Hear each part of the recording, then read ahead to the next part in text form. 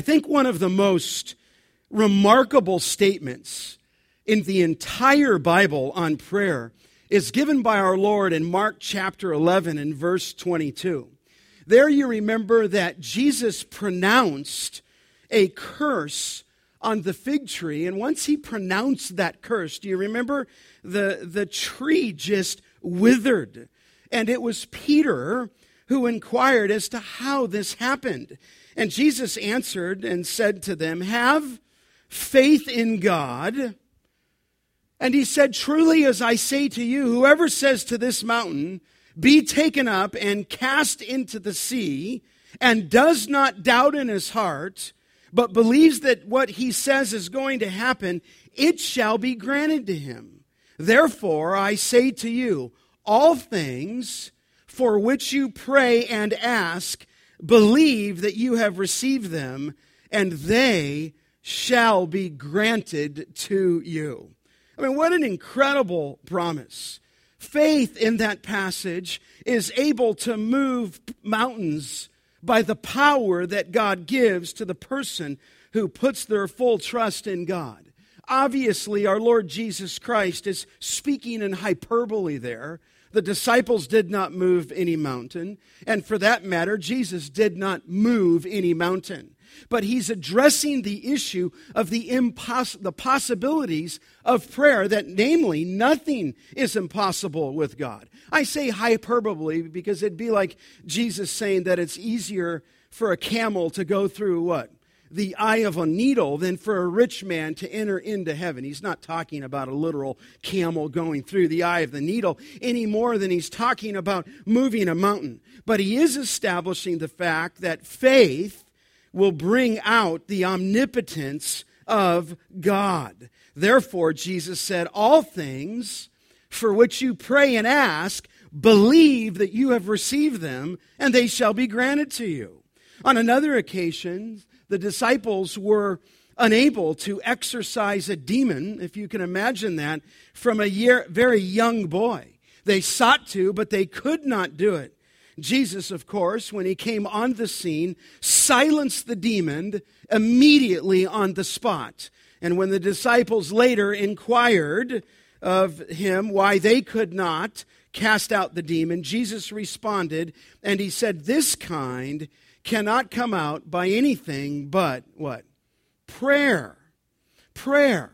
Asking in faith. Jesus says to us in John 14:13, that whatever you ask in my name, that I will do, that the Father may be glorified in the Son. Jesus said in 14:13, if you ask anything in my name, he said, I will do it.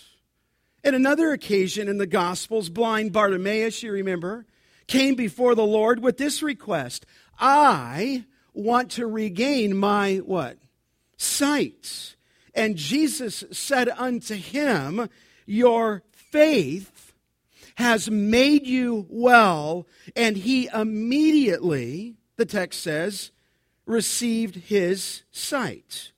Now my question for you is, why is it that we applaud such a passage and passages, and yet when it comes to your trial, okay, we consider ourselves beyond hope, without faith, and we find ourselves, as I do at times, doubting God. In fact, I recall in Matthew 9:28, when two blind men approached Jesus, and Jesus asked them, do you believe I am able to do this?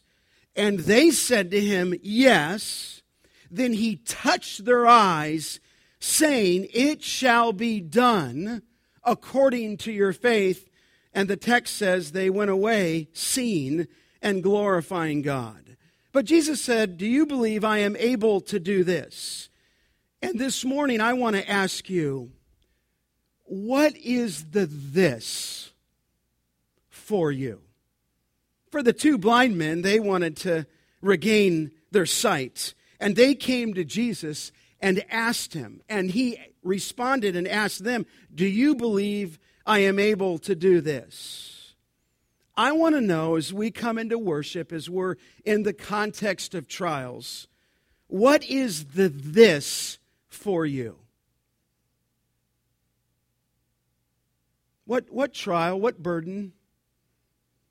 I mean, if I asked you the question, can God do anything? Many of you would respond with an affirmation. In other words, not can he make a rock so... I'm not talking about that kind of stuff.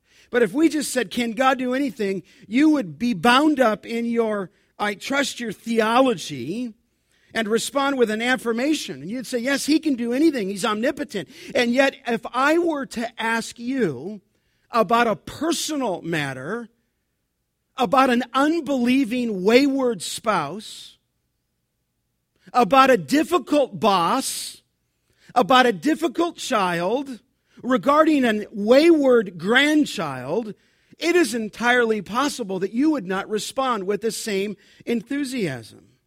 What is the this for you?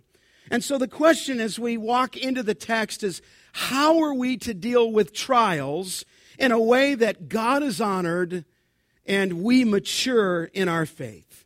Take that Bible this morning and open to James chapter 1. James chapter 1. And the first section that he deals with here, as you know, is the section of trials. And he tells us that there are several features to understand if you are to deal successfully with life's trials. And I guarantee you, as we've been saying the last couple of weeks, he's got you somewhere that you can't fix. He's got a situation that you can't control.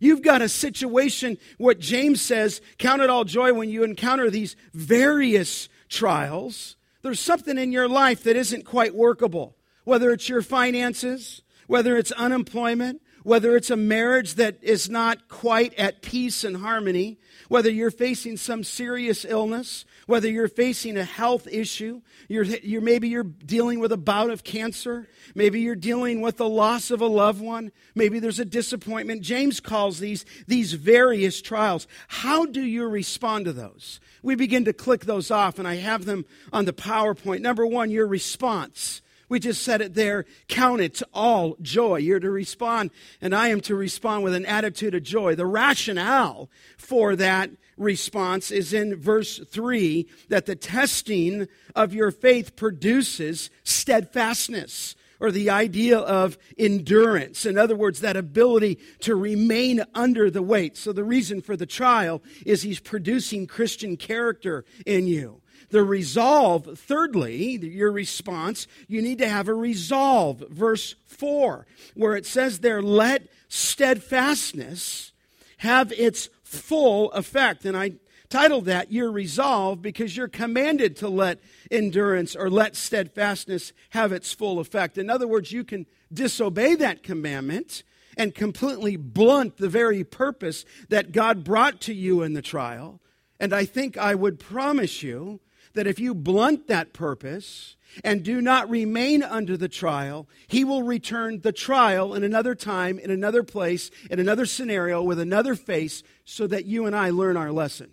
He's about your holiness, not about your happiness. So here, the rationale is he's producing this hupomene in me, the ability, like the weightlifter, to remain under. And you're commanded to let that steadfastness have its perfect result. We clicked off number 4 there. Your response is your reward in life's trials. When you obey that command, you can see it, that you'll be perfect, not sinful, not sinless, but mature, teleos. You'll be complete, you'll be whole, and then you'll be deficient in nothing. And so James, to add to that, just says lacking in nothing. But we said there's times, and we left off here, where you quite don't understand what God's doing. We don't understand the tapestry that he's weaving all the time. So we get to that point, and we left off last week on your request in life's trials. Pick up that text. If any of you lacks wisdom, let him ask of God, who gives generously to all without reproach, and it will be given to him. Here's the request: is you find yourself in a trial, you need to pray. I was on the phone with a friend last night in the midst of deep trial, a pastor.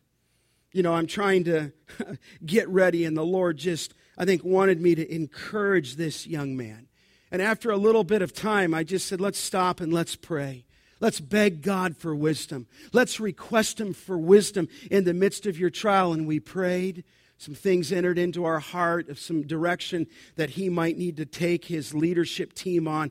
And I believe the Lord was giving wisdom right on the spot simply because we asked God. And here James says, you remember, ask the giving God. In other words, James says in verse 5, ask God who gives. And here in the context, he's going to give you wisdom. He's going to put your knowledge alongside application so that you'll know what to do in the midst of the trial. Our God, James says, is a giving God. He gives to all men. In other words, he doesn't just give to people who are in Christian service. He gives to all of you sitting here this morning. There's no partiality with God. If you ask him for wisdom, James is very clear that he gives generously. He gives liberally. He gives unconditionally. And he will give you that wisdom, the text says, without reproach. He will never reproach you. He will never demean you. He will never humiliate you. He will never scold you. He will give you the wisdom you ask for. He will give it to you generously. He will give it to you without reproach. And we looked finally and we said the promise is, in verse 5, that it will be given him. You will be given wisdom and knowledge and application of that knowledge to see your trial from God's perspective. I mean, and you get there to the verse 5 and you're thinking, what possibilities in prayer do we have in the Scripture? Just ask. And then the question would come, is that all I have to do? Is just ask? I mean, is God some kind of celestial soda machine, Coke machine? You just put in the quarter and out comes the request? Just ask and out comes the wisdom of God? Well, in one sense, yes, because it's a promise. But in another sense, definitely not. Prayer that is effective and prayer that is successful must be marked by faith without the absence of doubt. Let him, look at verse 6, ask in faith without any doubting. Now, just a little footnote here. I think it's fascinating that what is being tested in trials, and let me just frame this. I'd ask you, what is being tested in your trial? You're being tested, and then the question would be, what is being tested? Now, what would you say? I mean, I got the trial. No, not the trial, but what's being tested in it? I mean, you're in a trial probably at some point right now, because this is what the Lord draws and traces up on our dial. What is being tested? I'll direct you back to the text. Look at verse 3. Knowing, for you know, verse 3, that the testing of your, what? Faith. Your faith is being tested. Now, you say, well, Scott, what faith is that? That is not the theological kind of faith that we talked about in 1 John, believing in God and believing in Christ and believing that Christ came in the flesh. Those are what I would call doctrinal truths that our faith is grounded in. Here, the faith is your trust in God, your dependence in God. So watch this. He's got you in a trial. He is stretching your faith like a rubber band. He wants you to grow to be more like Jesus Christ. He's testing your faith. And what I note there is that though he's testing your faith through the trial, in verse 6, he wants you to ask him in what? Faith. So it's an interesting way the Lord's going to grow us. So I bring you here to this next feature. You can see it is your requirement in life's trials. So there is something that is required of you. Certainly the request is an open one to you. Ask and it will be given. But here's the requirement. It's faith. And so James takes us from the quantity of God's giving in verse 5 to the sincerity of your asking in verse 6. Okay? Now, in this requirement in life's trials, I'm going to just make it real simple, okay? There's a condition that is commanded, okay? And then there is a doubter that is described. A condition that he commands, and a doubter that he describes. Let's look first at the condition commanded. The condition commanded. Pick up the text with me, verse 6. But let him ask in faith. So here, stop there. Praying in faith is praying with a belief that you will receive exactly what you have asked for. And in this context, you are praying for the what? The wisdom that comes from above. Obviously, we're not into that, the charismatic theology, the name it and claim it. Stay with me in the text. The request in the trial is for wisdom. And when you ask for wisdom in verse 6, you've got to ask in faith, and you've got to believe that you will receive exactly what you've asked for. You say, what is faith? And what is the this for you? Do you believe I'm be able to do this? Faith is confident trust in God's character. It's trust in His promises, and it's trust in His purposes. When you place your faith in God and in Christ, you're trusting the very character of God. You're trusting the promises that come from the Scripture. You're trusting the purposes of God. And the greatest enemy to answered prayer is unbelief. And so the true prayer is a prayer of faith. Now, some believers simply doubt that God will give them what they need. And in this case, what you and I need is wisdom. I mean, it's so very easy to rationalize believing prayer away. You might feel, I am so undeserving. I could never ask Him, and that may well be true, but it's irrelevant for the text. You may feel, I'm so even unworthy even to ask. You may think your trial is not worthy for God's time and attention. Some maybe in this context are even disputing with God, wondering how a good God could allow such a deep trial in the first place. Listen, any request that does not take God at His word, trusting in His promises, trusting in His power, is to doubt His very character. So enough for me to say to you, there is no acceptable prayer without faith. You say, what is faith? Well, from Hebrews, it says, you know it, faith is the assurance of things, what? Hoped for, and the conviction of things, what? Not seen. Faith is a confidence, listen, in both God's ability and God's willingness to answer your request for wisdom in trials. You say, well, Scott, how important is faith in prayer? Well, you well know that Hebrews 11:6 says, without faith, it is impossible to what? Please God. For he who comes to God must believe that He is, and that He is a rewarder of those who seek Him.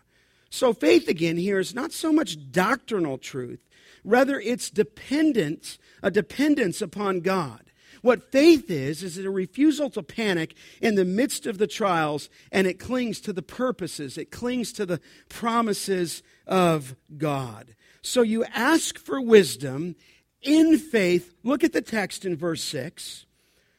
It says, with no, what? Doubting. Diokrinomai is the word. You ask Him in faith without any doubting. What this means is you are to ask God for wisdom without a divided mind. And there, that phrase there, without doubting, literally means a divided mind. But it's the ideal of being torn in two directions. In other words, you're oscillating back and forth between faith in God and your circumstances, faith in God and your emotions. In fact, that same word is used in Acts 10:30, where there the writer says, do not hesitate. So if you're asking in faith, you've got to ask without doubting. You can't hesitate on the character of God. I'm thinking of Abraham in Romans 4:20 with respect to the promise of God. He did not waver in unbelief, but he grew strong in faith, giving glory to God. The idea is that's that same word, he did not waver, is that he did not dispute. He did not debate the matter. He trusted God in his heart.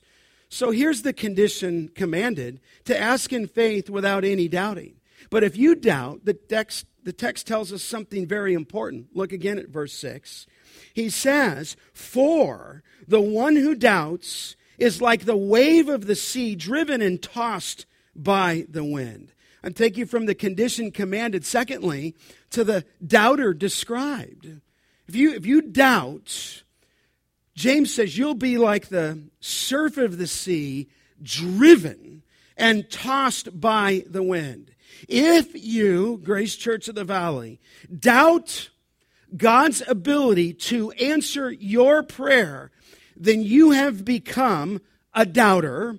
Look at the text again. You have become, it says here, like a wave of the sea. I think the New American Standard says, like the surf of the sea. Now, just like there's different words in the Greek language to express love, there's different words to express waves and surf of the sea.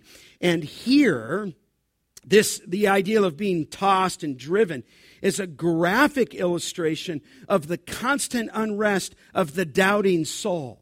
And here the wave is not referring to an individual wave. It's referring to a succession of waves. It's referring to a massive swell, if you will, that comes in, and here it comes into the soul. And so the picture here is of the sea that's just kind of whipped around with whitecaps by the wind.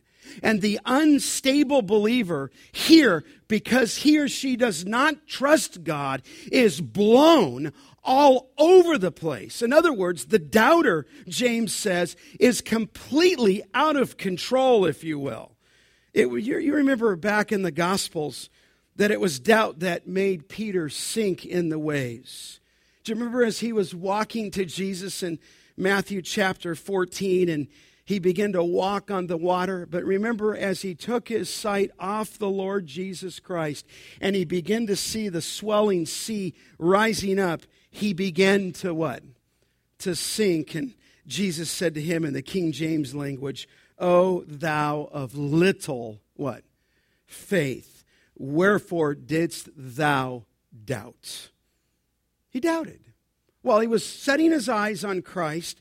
He's walking on the water. But when he looked around him and saw the sea and saw the swells, he began to sink and said, "Jesus, save me, I am perishing." And Jesus gently said to him, "O thou of little faith, why did you doubt?" Why did you doubt? Listen, when he was distracted, he became double-minded, and he almost drowned, if you will. Now that word, look back in verse 6, when it says there that he is driven, and then it mentions that word tossed, driven and tossed by the wind, is ripzomenos, the word tossed. I'm not sure if we get our term riptide from it.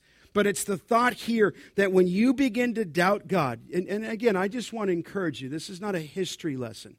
I'm speaking to my heart, I'm speaking to your heart. I'm speaking to my trial, I'm speaking to your trial. You have them.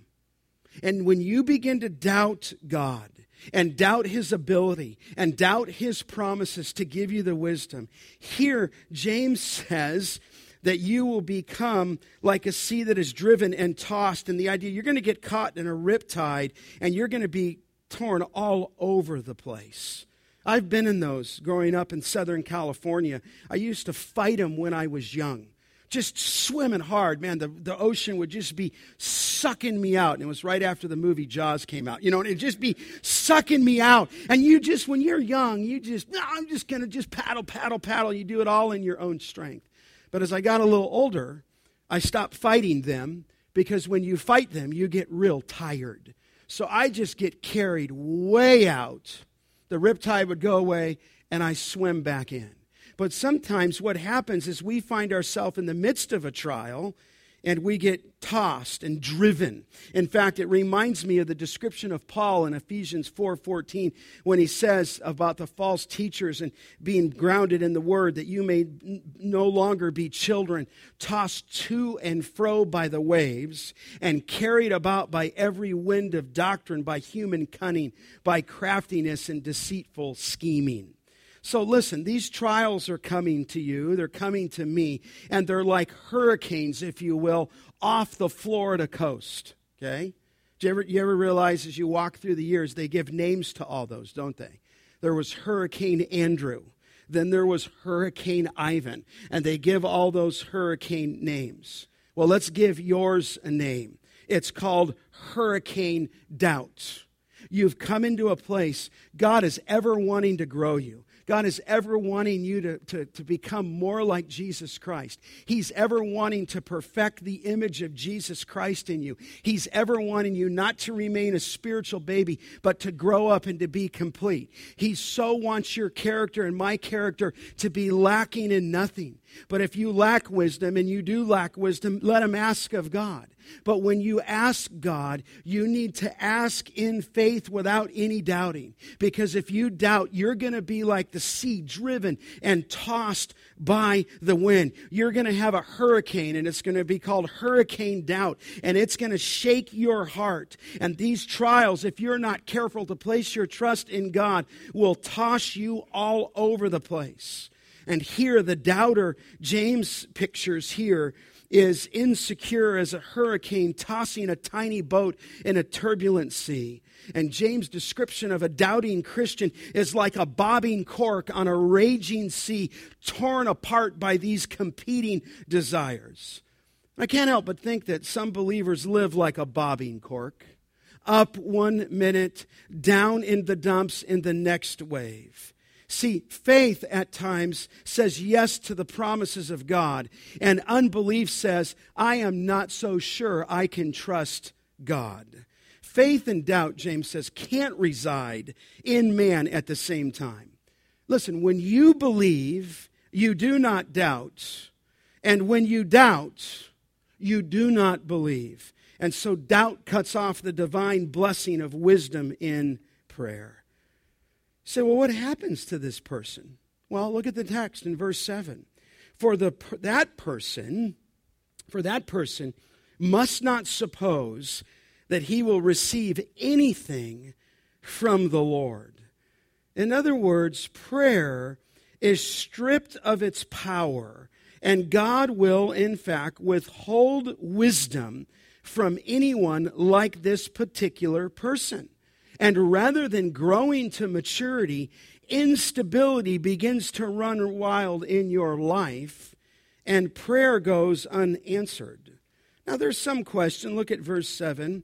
For that person, I think the New American Standard says, for that man or for this man must not expect. But the question is, who is that man? Who is that person? Well, I believe that person could be you this morning. Right? And then the question, well, he's talking to an unbeliever. I don't think so. I think he's talking to the people whom he wrote to. And I think the Spirit of God, by the Word of God, is talking to you. In fact, Hughes says the phrase, that man, the commentator, is a believer. He has received eternal life. Hughes says he's indwelt by the Spirit of God, but his doubting, unstable, vacillating life means that he will get no wisdom to help handle his troubles. Now, the reason we do not receive, obviously, what we ask for does not lie in God. He just said that he gives generously, but we doubt as we pray, right? And so omnipotence of God knows no restraint, but it is held back by our unbelief. Remember when it says of Jesus in Mark 6 that he could not do any miracles there, and it says that he was amazed at their lack of faith, Mark 6. He could not do any miracles. Now listen, he could not because he would not because of any lack of power in him, but because of the hearts of the people. Do you remember when the father came with the possessed child and said, "Teacher, if you can do anything, help us"? And Christ answered and said inquisitively, "If you can?" Everything is possible for him who believes. And the discouraged father said, "If you can do anything," and our Lord says, "If you can," as if he said to, "Do not doubt my power." Listen, I can, Jesus says, if you can, and if we are prepared to receive what God wants to give, we would not be long without an answer.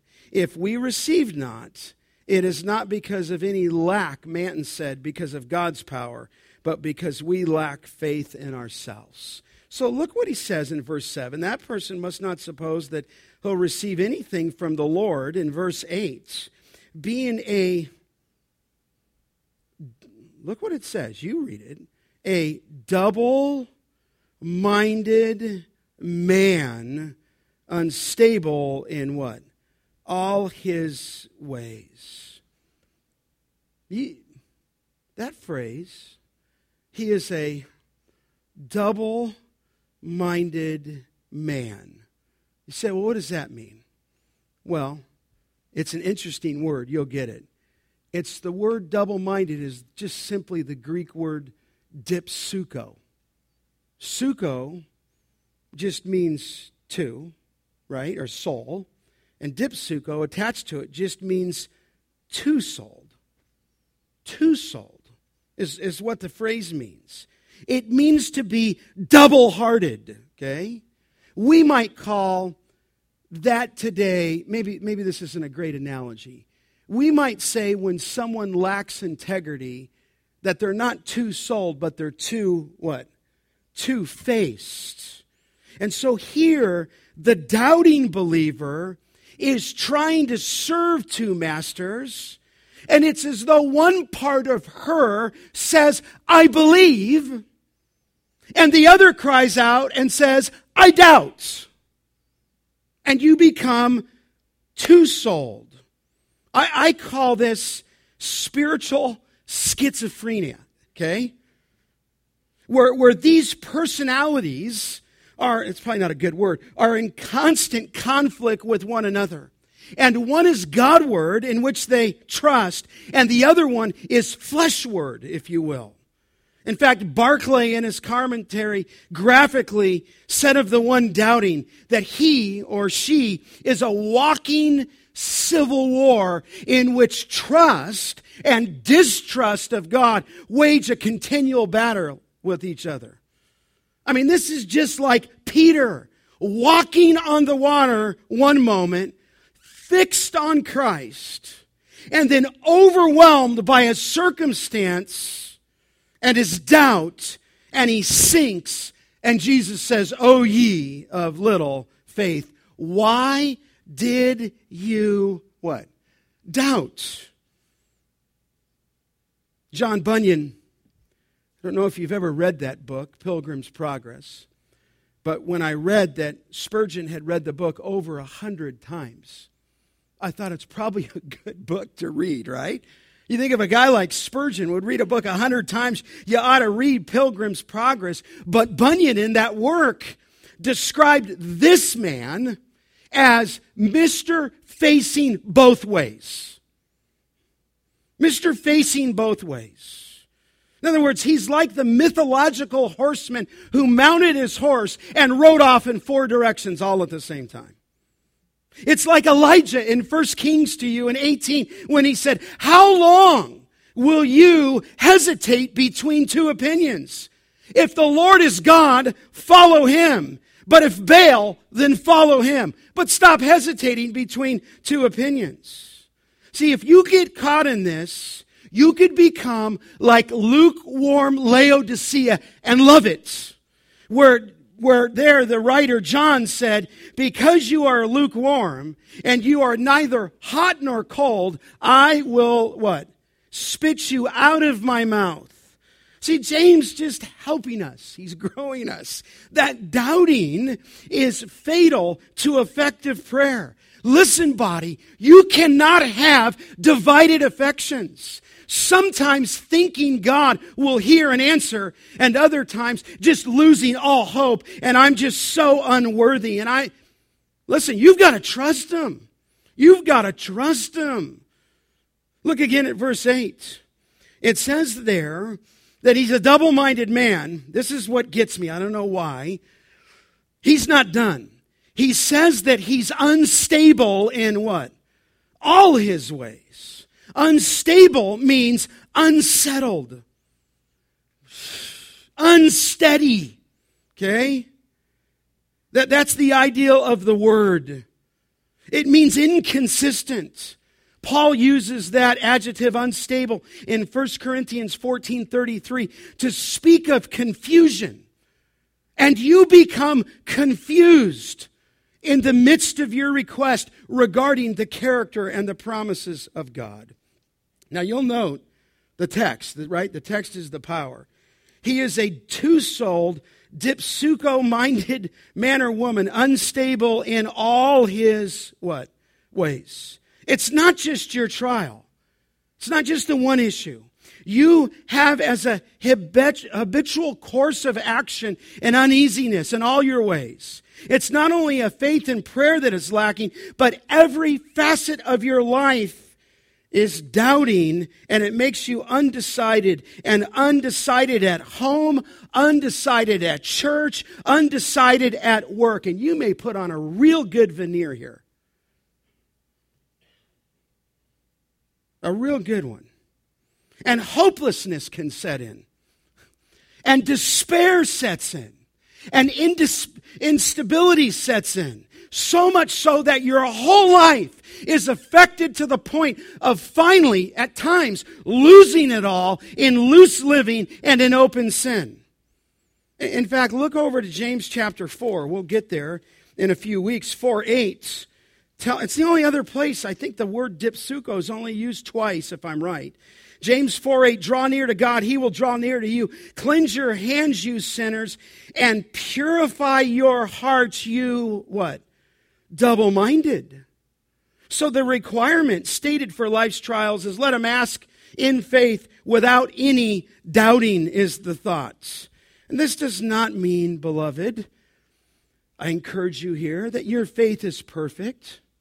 It doesn't mean that you've got perfect faith any more than a singer, we might say, has perfect pitch. Remember, our Lord helped the distraught father in Mark 9:24. Remember when He said, do you believe? And the father said, I believe, but help my what? Unbelief. That's legitimate. I'm thinking of our Lord, and this is to encourage us. When He reproved their disciples for their unbelief at the resurrection. And it says in Mark 16:14 that He appeared to the 11 and He reproached them for their unbelief and hardness of heart because they had not believed those who had seen Him after He had risen. I mean, He appeared and they were saying, no, you haven't seen Him. These were guys that had been with Him 3 years, and I think maybe we can start a little club next week at Grace Church of the Valley. Do you want to get in it? It's called the O Ye of Little Faith Club. Maybe we should just start that one. The one scripture that gets me, look over to Romans. It's Abraham. And every time I turn to Romans, I'm thinking, Booker, did you cover this? But in Romans 4, amazing text there. And it's talking about Abraham, okay? And you know the account. I can't go into all of it. But in verse 18, in hope, 4:18, he believed against hope, right? Now, he did. In hope, he believed against hope that he should become the father of many nations. And he said, so your offspring shall be. Now, you'll note that Paul just says in hope he believed against hope. But when God told him that you as a 100-year-old man and your 90-year-old wife will give birth, what did he do? He laughed. Now, he's growing in his faith, but then look at 4:19. He did not weaken in faith when he considered his own body, which was as good as dead, since he was about 100 years old, and when he considered the barrenness of Sarah's womb, no distrust made him waver concerning the promise of God, but he grew, I like this phrase, strong in faith as he gave glory to God, fully convinced that God was able, there's his omnipotence, to do what he had, promised. Now, I love that phrase there. He was fully convinced that God was able to do, fully assured what God had promised, fully in conviction that he was able to perform it. And you say, fully assured of what? I think Abraham's assurance here is grounded in the belief here with Isaac that if he killed Isaac, that God could raise him from what? The dead. I mean, these are just marvelous statements here regarding Abraham's faith. In hope against hope, it says he did not become weak in faith.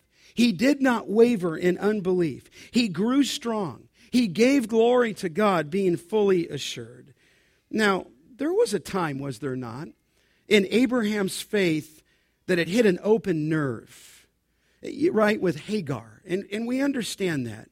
But when I look at this phrase, I see there was an ever-continuing, an ever-persisting, and ever-persevering faith that continued to shine. And Abraham overcame every obstacle to become fully assured in the promises of God. He was not perfect, but he grew strong in faith. So listen, James is not claiming that prayer will never be answered where any degree of doubt exists. For some degree of doubt on at least some occasions is probably inevitable in our present state of weakness. But he wants you to trust him. And I want to ask you again, what is the this? What is it that you need wisdom for? You might be a mom. You just might be overwhelmed. You don't even know how to raise this child or love this child or discipline this child. Let me just encourage you. If you pray for wisdom, God will give you that wisdom, won't he? You may be a man that's just overwhelmed by work. Overwhelmed, how about this, by the future of our country. Overwhelmed by Obamacare that's coming, okay?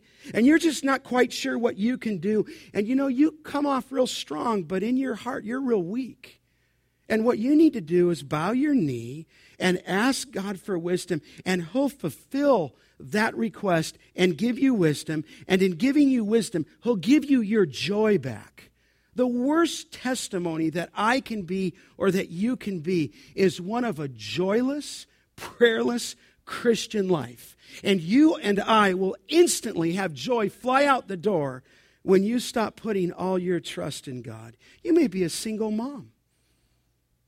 You may come into the place. You may even have a tough time with Summerfest. It's all about the family. And you're just a single mom. Listen, I promise you, God will give you the wisdom you need to raise that child. He is a father to the what? To the fatherless. You get on your knees every night. You beg him for wisdom. He'll give you that wisdom. I think James wants to encourage us. He has never let you down. He will never let you down. You can trust him. Everything he's ever said, has it always come true? Always. There's not one piece of any part of the Word of God that has never been perfectly fulfilled. Everything that we look back on, every prophecy that was given in the future, that was given in time, came true. Not one thing has ever not been fulfilled. You could put your whole trust on him. And what a great outlet that he says that if you ask God, you ask in faith. First, you can request for wisdom because you're on a maze and you're in this trial and you can't see through the trial, right?